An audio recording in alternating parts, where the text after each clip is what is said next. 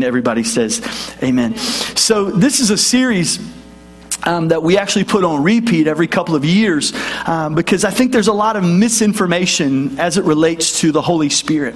And so if you've been a part of North Park for a while, this is not new information. It's more of a refresher course for you. And if you know me very well, you know that I love a good dad joke. I love to tell a good joke. I've got one joke on the Holy Spirit, so I reserved it for today. So you're in for a treat, okay? And if you've been around, you've heard me tell this joke. It's my favorite joke. So you ready? This is a good one. You might want to get your pen because you want to write this down. This is good stuff. There was a little boy who followed this preacher around. And this was a preacher who would preach in these open-air tabernacles, you know, kind of these open-air pavilions. And it was a very demonstrative evangelist. And everywhere he would go, he was really famous for this one thing that would happen. He would say these words. He would say, "Let the Spirit of God fill this place."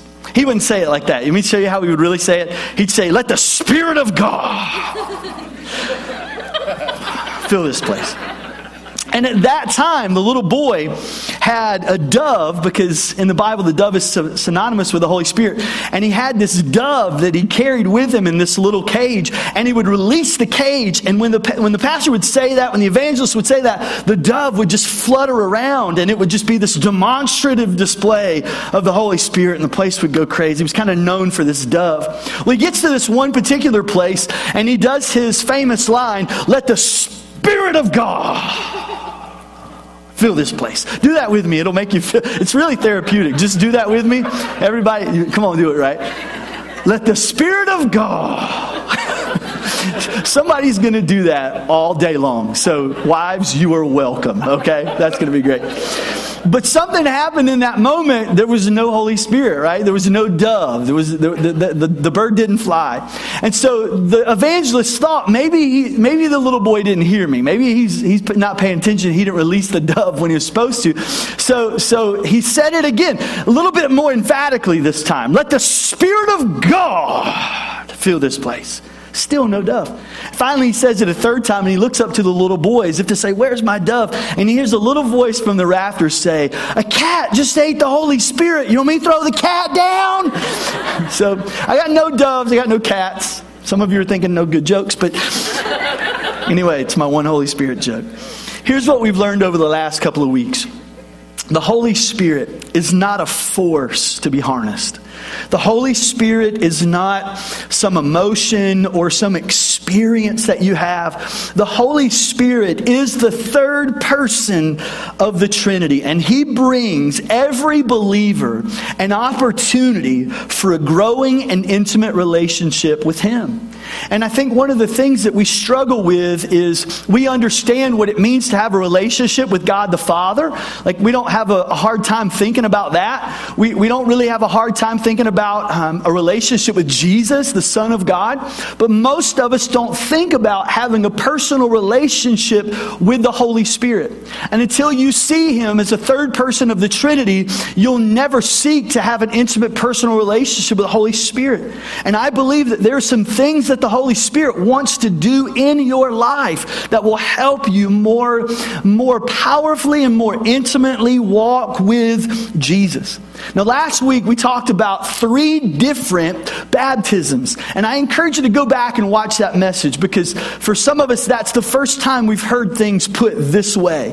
But we dove deep into Scripture to help you see what we're talking about. And here are the 3 different baptisms that we talked about. And today we're going to focus on the third, but let me kind of give you a little review. The first one is the Holy Spirit baptizes us into the body of Christ. Now, that is a type of baptism. We just don't refer to it that way. And you believe in that baptism, you've never really heard it put that way. We call that salvation. We call that being born again. We call that making a decision to be a lifelong follower of Jesus. But ultimately in Scripture, it is referred to as a type of baptism. In 1 Corinthians chapter 12, verse 13, this is what it says: "Some of us are Jews, some are Gentiles, and some are slaves, some are free.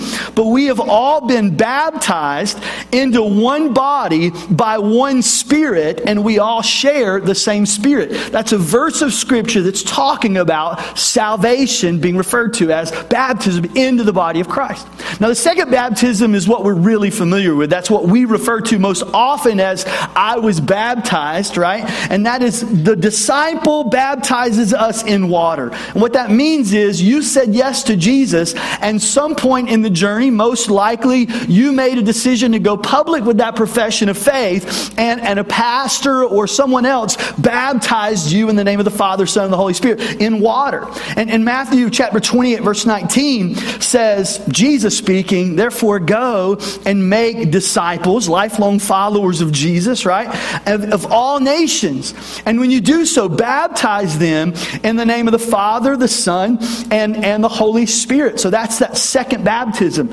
And that baptism is really about making a public profession of your faith. We shared this analogy last week that when I made a decision to become a husband to my wife Mary Ann, we exchanged wedding rings. And that wedding ring became an outward and visible sign to the world that I am in a committed relationship with my bride. And I love what one person said, that baptism is like the wedding band of Christianity. It's this outward, visible sign of what God has done in your heart. So it's you making a public profession of your faith.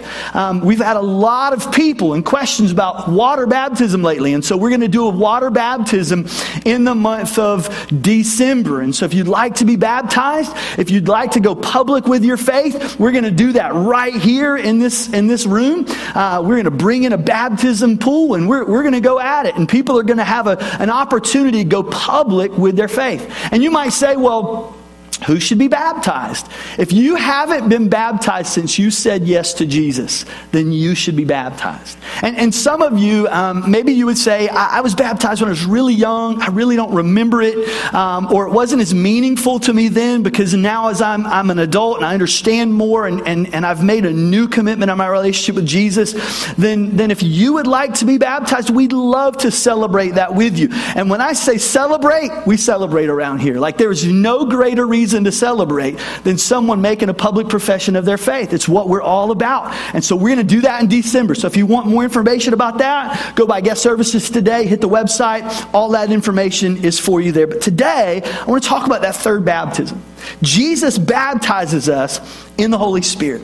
Matthew chapter 3, verse 11, John the Baptist is talking, and he says, I baptize with water those who repent of their sins and turn to God, but someone is coming soon. He's referring to Jesus, who is greater than I am, so much greater. John the Baptist says, I'm not even worthy to tie his shoes. I'm not even worthy to pick up his shoes. I'm not worthy to even be his slave. He will baptize you with what? With the Holy Spirit and with fire. So there's three different types of baptisms that we see in Scripture. And that kind of leads us to this question. Do I have to be baptized in the Holy Spirit? Well, let's back up. Do we have to be baptized in the body of Christ? Do we have to make a decision to follow Jesus? Wow, it's a really good idea. Jesus said, I am the way and the truth and the life, and no one comes to the Father except through me. So if you want a personal relationship with Jesus, if you want to be set free from the power and the presence and the penalty of your sins, then yes, you need to be baptized in the body of Christ. You need to say yes to Jesus. You need to be saved. And you can be today. Before you even leave this place, you can make the most important decision in your life. And then some would say, well, do I need to be water baptized? Not necessarily to go to heaven. Jesus said he was the way, the truth, and the life. No one comes to the Father except through him. The only thing that you need to do to be saved and experience an eternity rejoicing around the throne of God is to have a personal relationship with him. Say yes to him, invite him into your life. But saying yes to Jesus in a public way, in a public profession of your faith in water baptism, is a wonderful thing to celebrate, and it is a wonderful way to communicate to the world what God has done in your heart. And it's another way for you to follow Jesus. And so it kind of leads us to the question, do I need to be baptized in the Holy Spirit? This third baptism that we're talking about, is that necessary for me to go to heaven? It's not necessary for you to go to heaven. You have the Holy Spirit on the inside of you the moment that you said yes to Jesus, because when you said yes to Jesus, there is the indwelling of the Holy Spirit on the inside of you. But this baptism in the Holy Spirit that we're talking about is being endued with power. And I'm going to talk about that straight from Scripture in just a moment. But when we ask that question, do I need what it is that you're talking about today? Here's what I would say. It's like walking into battle and having a gun and asking the question, do I need ammunition in this gun? No, you don't have to have it, but it's going to turn out a lot better if you do, you know. He said that we could be endued with power. And I don't know about you, but sometimes life is hard. And sometimes it's difficult to follow Jesus. Sometimes it's difficult to do the right thing. I stood before a husband and wife last night at their wedding celebration and performed this marriage celebration. And I said to this couple, I said, marriage is simple, but it doesn't mean it's easy. Just because something is simple doesn't mean that there aren't moments where it's difficult. And making a decision to follow Jesus, that's the easiest decision in the world. It's simple, but it doesn't mean it's not difficult at times. And we need the power of the Holy Spirit at work within our lives to direct us and to guide us and to comfort us and to give us the strength that we need to follow Him. And all throughout Scripture, we see this kind of three-step process. And it's repent and believe, be saved, right? And then be water baptized. We see it all through Scripture. And then we see people being filled with the Holy Spirit. Let me give you some examples from the book of Acts. Acts chapter 2, verse 38. Peter replied, each of you must repent of your sins and turn to God, first baptism, and be baptized in the name of Jesus Christ for the forgiveness of sin. Then you will receive the gift of the Holy Spirit. You see those three baptisms represented in that verse. And in Acts chapter 19, I like this verse, or this passage. It says, while Apollos, not Apollo Creek, this is not the boxer, this is the preacher. While Apollos was... That was supposed to be funny. Wow, you're a tough crowd today. While Apollos was in Corinth, Paul traveled through the interior regions until he reached Ephesus on the coast, where he found several believers. That's important. These were believers. These were not lost people. These were not people who were far from God. These were people who had made a decision to follow Jesus. And Paul asks this question: did you receive the Holy Spirit when you believed?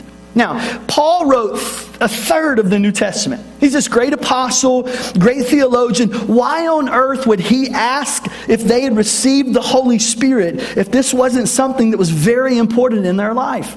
And their response was this: no, we haven't heard that there is a Holy Spirit.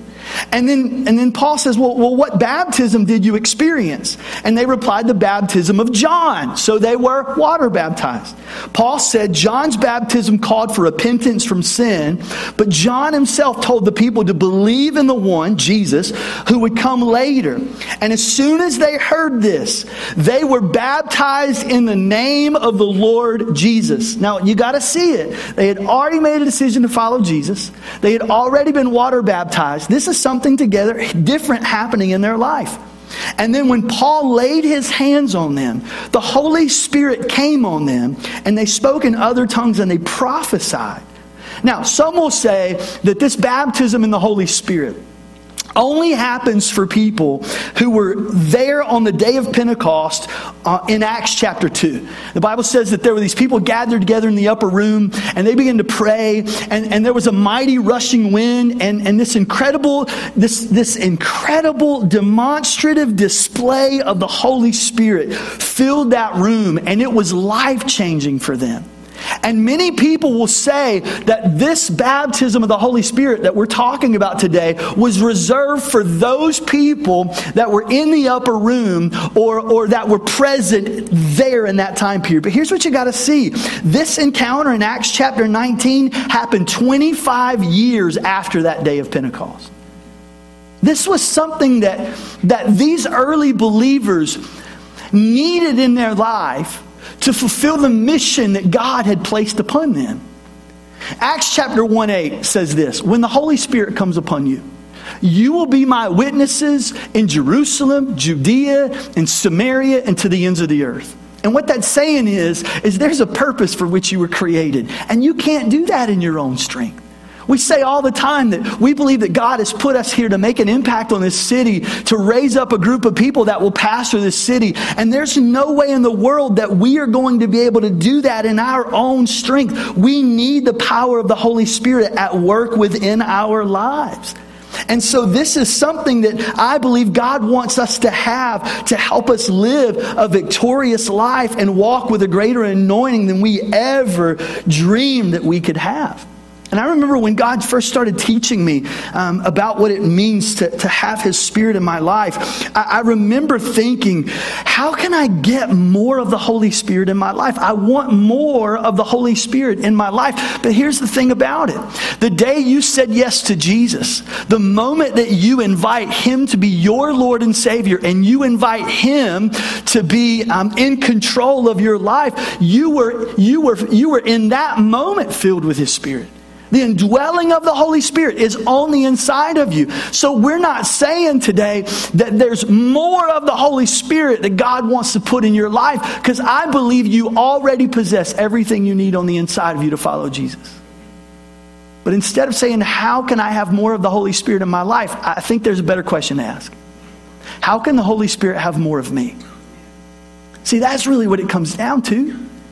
It's not about how much more of God can I get in my life, but the question is, how much more of my life can I give to Him? Like, it's really about surrender. It's about lifting our hands symbolically and saying, God, here I am. I surrender to you. Some of you come from backgrounds of worship experience and exposure where you're used to people lifting their hands in worship.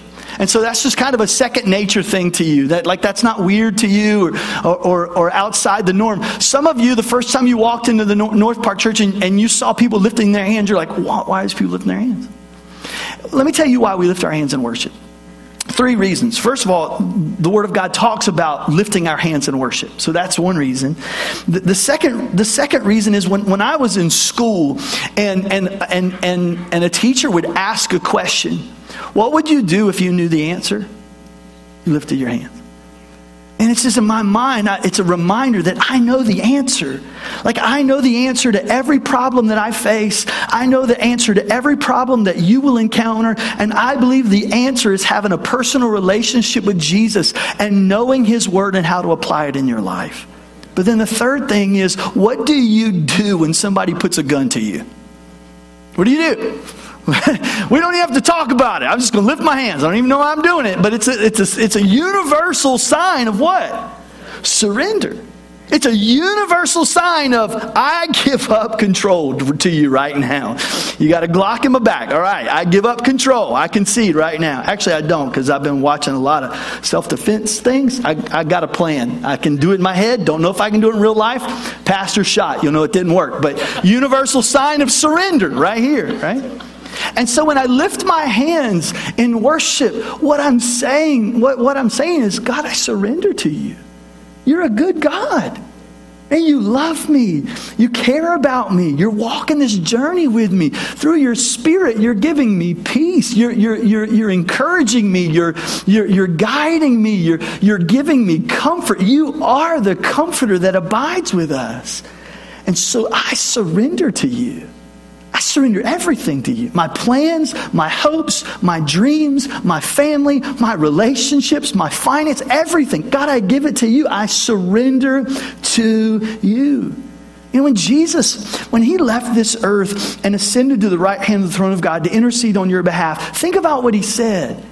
He said, I will never leave you. I will never forsake you. I will be with you to the very ends of the earth, except for the fact you're leaving, right? So how does Jesus fulfill that promise to never leave you, to never forsake you, to be with you to the ends of the earth? How is He present now in this room and in your life if He's sitting at the right hand of the throne of God preparing a place for you for all eternity? How? It's the promise of the Holy Spirit. It's the gift of the Holy Spirit. It's an intimate relationship with the Holy Spirit. You feel God guiding you, that's the Holy Spirit.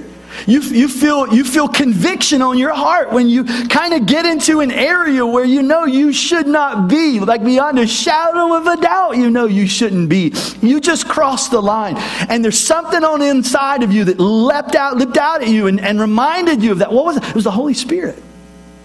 In your most difficult moments of life, when everybody else felt like you should probably be hitting the panic and chaotic button, you didn't. Like you just had a resolve and you had a peace and you just knew it was going to be okay. How did you know that? It's the Holy Spirit. Like we need the Holy Spirit. We need Him walking with us and talking with us. And we need Him like we've never needed Him before. Now we see this pattern in the Old Testament. I love this illustration. We'll show it to you on Scripture. But if you on the screen, if you remember back in Old Testament days, Moses was leading the children of Israel, and everywhere that the children of Israel went, there was the presence of God that they followed, and there was this pillar of fire by night that as long as the presence of God moved, they could see it and they followed it. And during the day, there was this cloud that they followed. Well, then they built the tabernacle. They built the temple that would literally be the center of God's power and God's presence. And I'm not talking about in a figurative way. Like that's where the presence of God dwelled. And when you went into the tabernacle, there were two places. There were the outer courts, which is kind of in blue, and then in the white was the inner court, and it was called the Holy of Holies. And it was that place where the presence of God was the strongest and where it was felt. And not only was there a holy place, but then when you went in, there was like a most holy place. And there was only one way for someone to go from the outside to the inside of the Holy of Holies, the most holy place. The first thing you had to do is you had to go to the altar. That was the first thing you saw when you walked into the temple. And the altar was there where we made our sacrifices, right, for the remission of sin. Thank God we don't have to do that anymore. When Jesus died on the cross, He became our eternal sacrifice, the Lamb of God who washes away the sins of the world, right? So that's what the altar was symbolic of. But then I want you to see when you go a little bit further, there was a basin of water. It was called a laver. And when they would go past the altar and they would offer their sacrifice, then they would go and they would wash their hands and purify their hands. And for us, that's very symbolic of baptism, right? We baptize someone in the name of the Father, the Son, and the Holy Spirit, and we put them in water, and it's this outward visible sign of what God has done on the inside of us. But then there was a third station, and it was the oil. It was this flask of oil. And what they would do is they would take this flask of oil and they would literally pour it on their heads as a way to purify. Now today in our circles, when we pray with people, oftentimes we will anoint people with oil. And what that means, maybe you've been to a church where they did that, and maybe they had some anointing oil, some olive oil, and they would kind of pour that on their finger and maybe anoint someone with oil. I know Mary Ann, since she's been sick, there's been churches that have sent us, just pieces of cloth that people anointed with oil, where churches gathered around to pray for her symbolically and sent that to us as a reminder that people were seeking the face of God for Mary Ann's healing and for God's provision in our life. Like, we believe in the power of prayer, that bold prayer honors God and God honors bold prayer. But in the Old Testament, they didn't just dab a little oil. Man, they poured it on.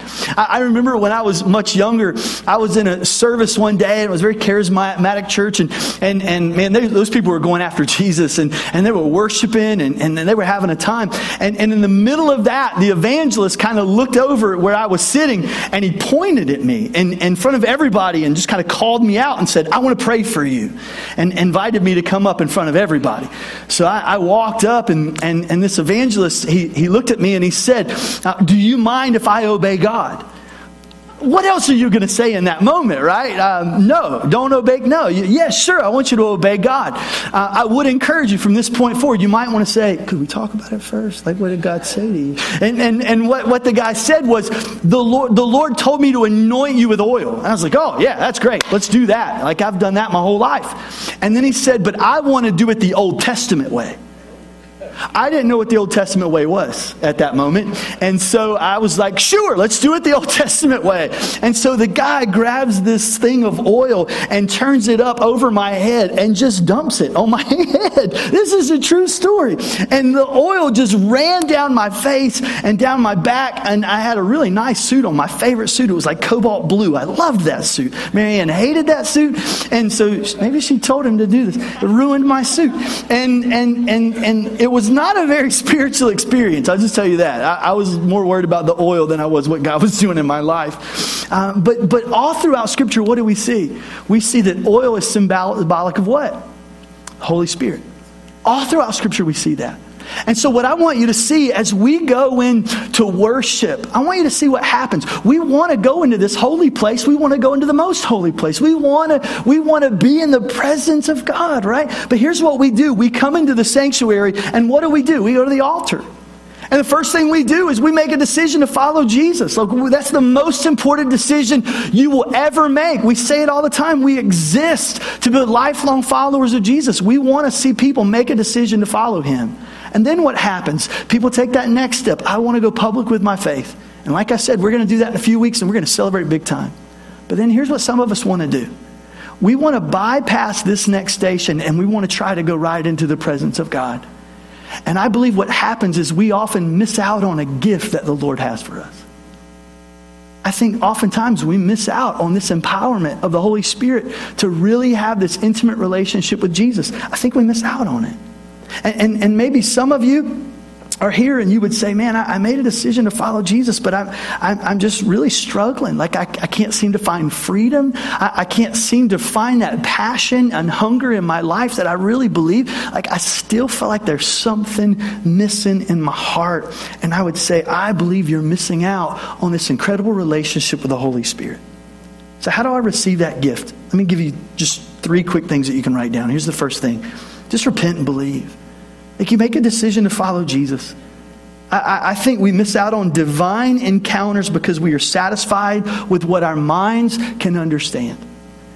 And if we can't understand it, we can't wrap our minds around it, we can't put it in a little box, we just kind of push it over to the side and kind of forget about it. And so here's the second thing we need to do, is we need to ask Jesus to give us the gift of the Holy Spirit. We just need to pray. We need to ask him. And then the third thing, just receive the gift of the Spirit by faith. I've heard people often say things like, man, I prayed and nothing happened. And my response is just, I don't think you can pray in faith and nothing happened. Something's happening in your life. And I think what happens is when we genuinely pray and we invite the Holy Spirit to be a part of our life, to say, you know what, I'm not asking for more of God because I believe I have everything God has for me. What I'm saying is, God, I want to give you more of my own life. If we pray that prayer like seriously, there is no way in the world something can't happen. It starts a process. And I believe there's a process that many of you have started in your life. And I can't wait to see what God does in your life. I remember a young lady that was in our youth ministry for years. And she got older and became an adult. And I'll never forget one day my phone rang. I hadn't talked to her a while. Her name's Katie. And Katie said, Pastor Anthony, I just have to share with you something that happened in my life.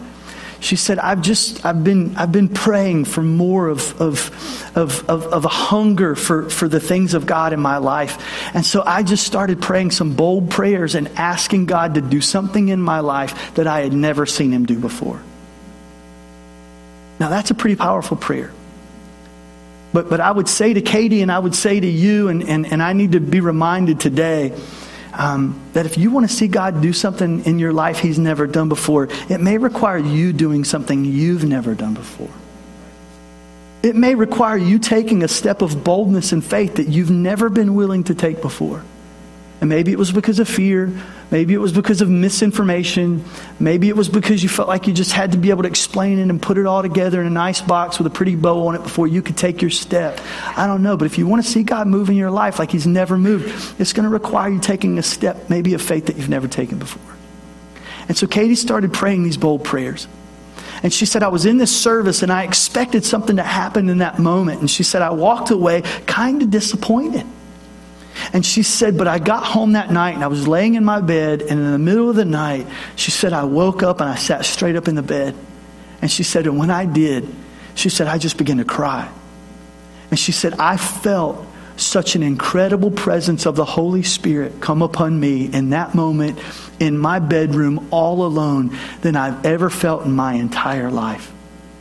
She said, Pastor, I've never experienced God's presence that way in my life.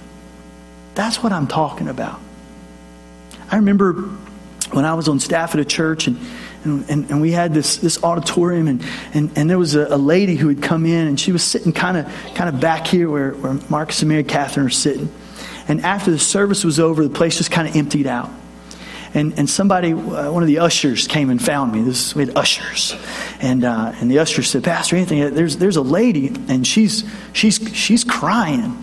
Like she just is like weeping in there. Maybe you should go talk to her. I was like, maybe you should go talk to her. They're like, you're the pastor. I was like, cop out, So I walk in there and anytime something like that happens, right, it's usually a bad thing. Like there's a problem in her life, there's something going on, and she has an issue. And so I go down and sit to try to help her with her issue. And I sat there and I said, ma'am, is there something that I can pray with you about? And she just looked up at me, y'all, and she had the most peaceful smile and countenance that I've ever seen. It was almost angelic. It was weird. And she said, no, sir, I don't have anything that I need you to pray with me about. She said, I just want you to know that I've just experienced God in a way that I've never experienced him in my whole life.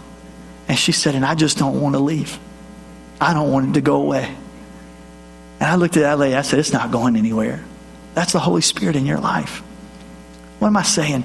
I'm saying there's something that God wants to do in your life that you could never dream of. You just got to open your heart. My daughter's home today. And I'm glad to have my baby girl home.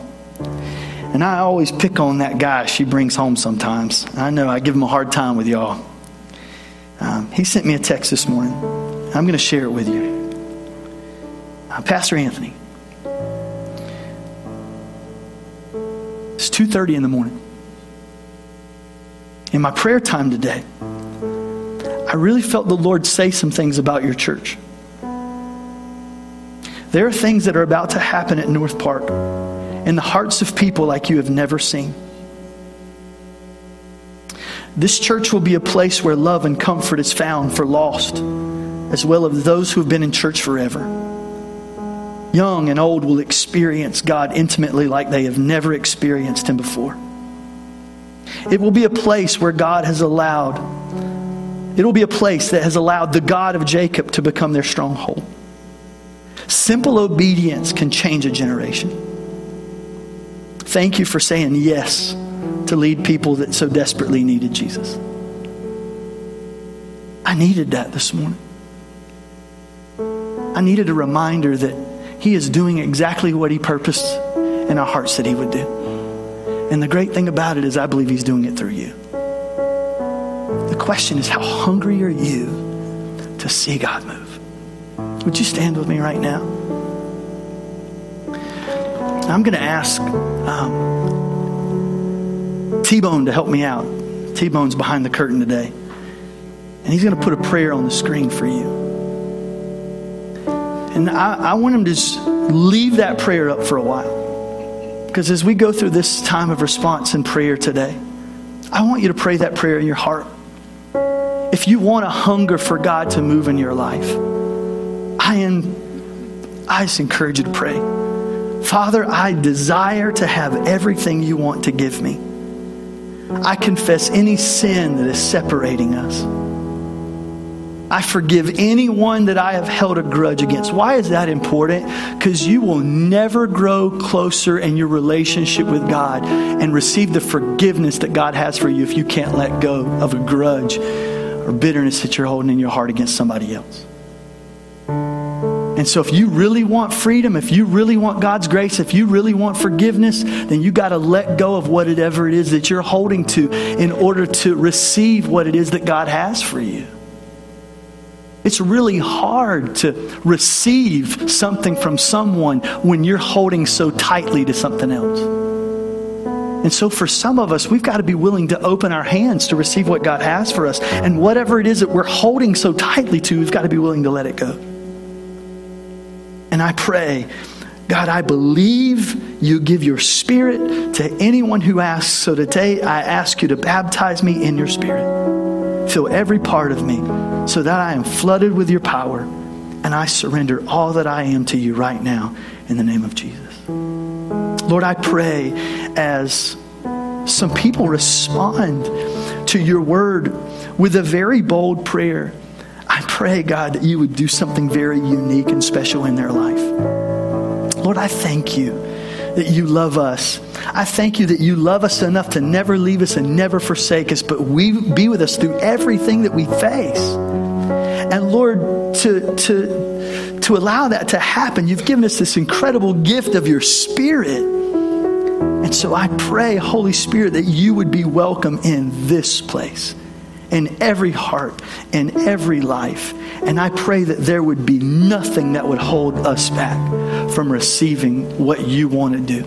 I pray in the mighty name of Jesus as we respond today just in spirit and worship.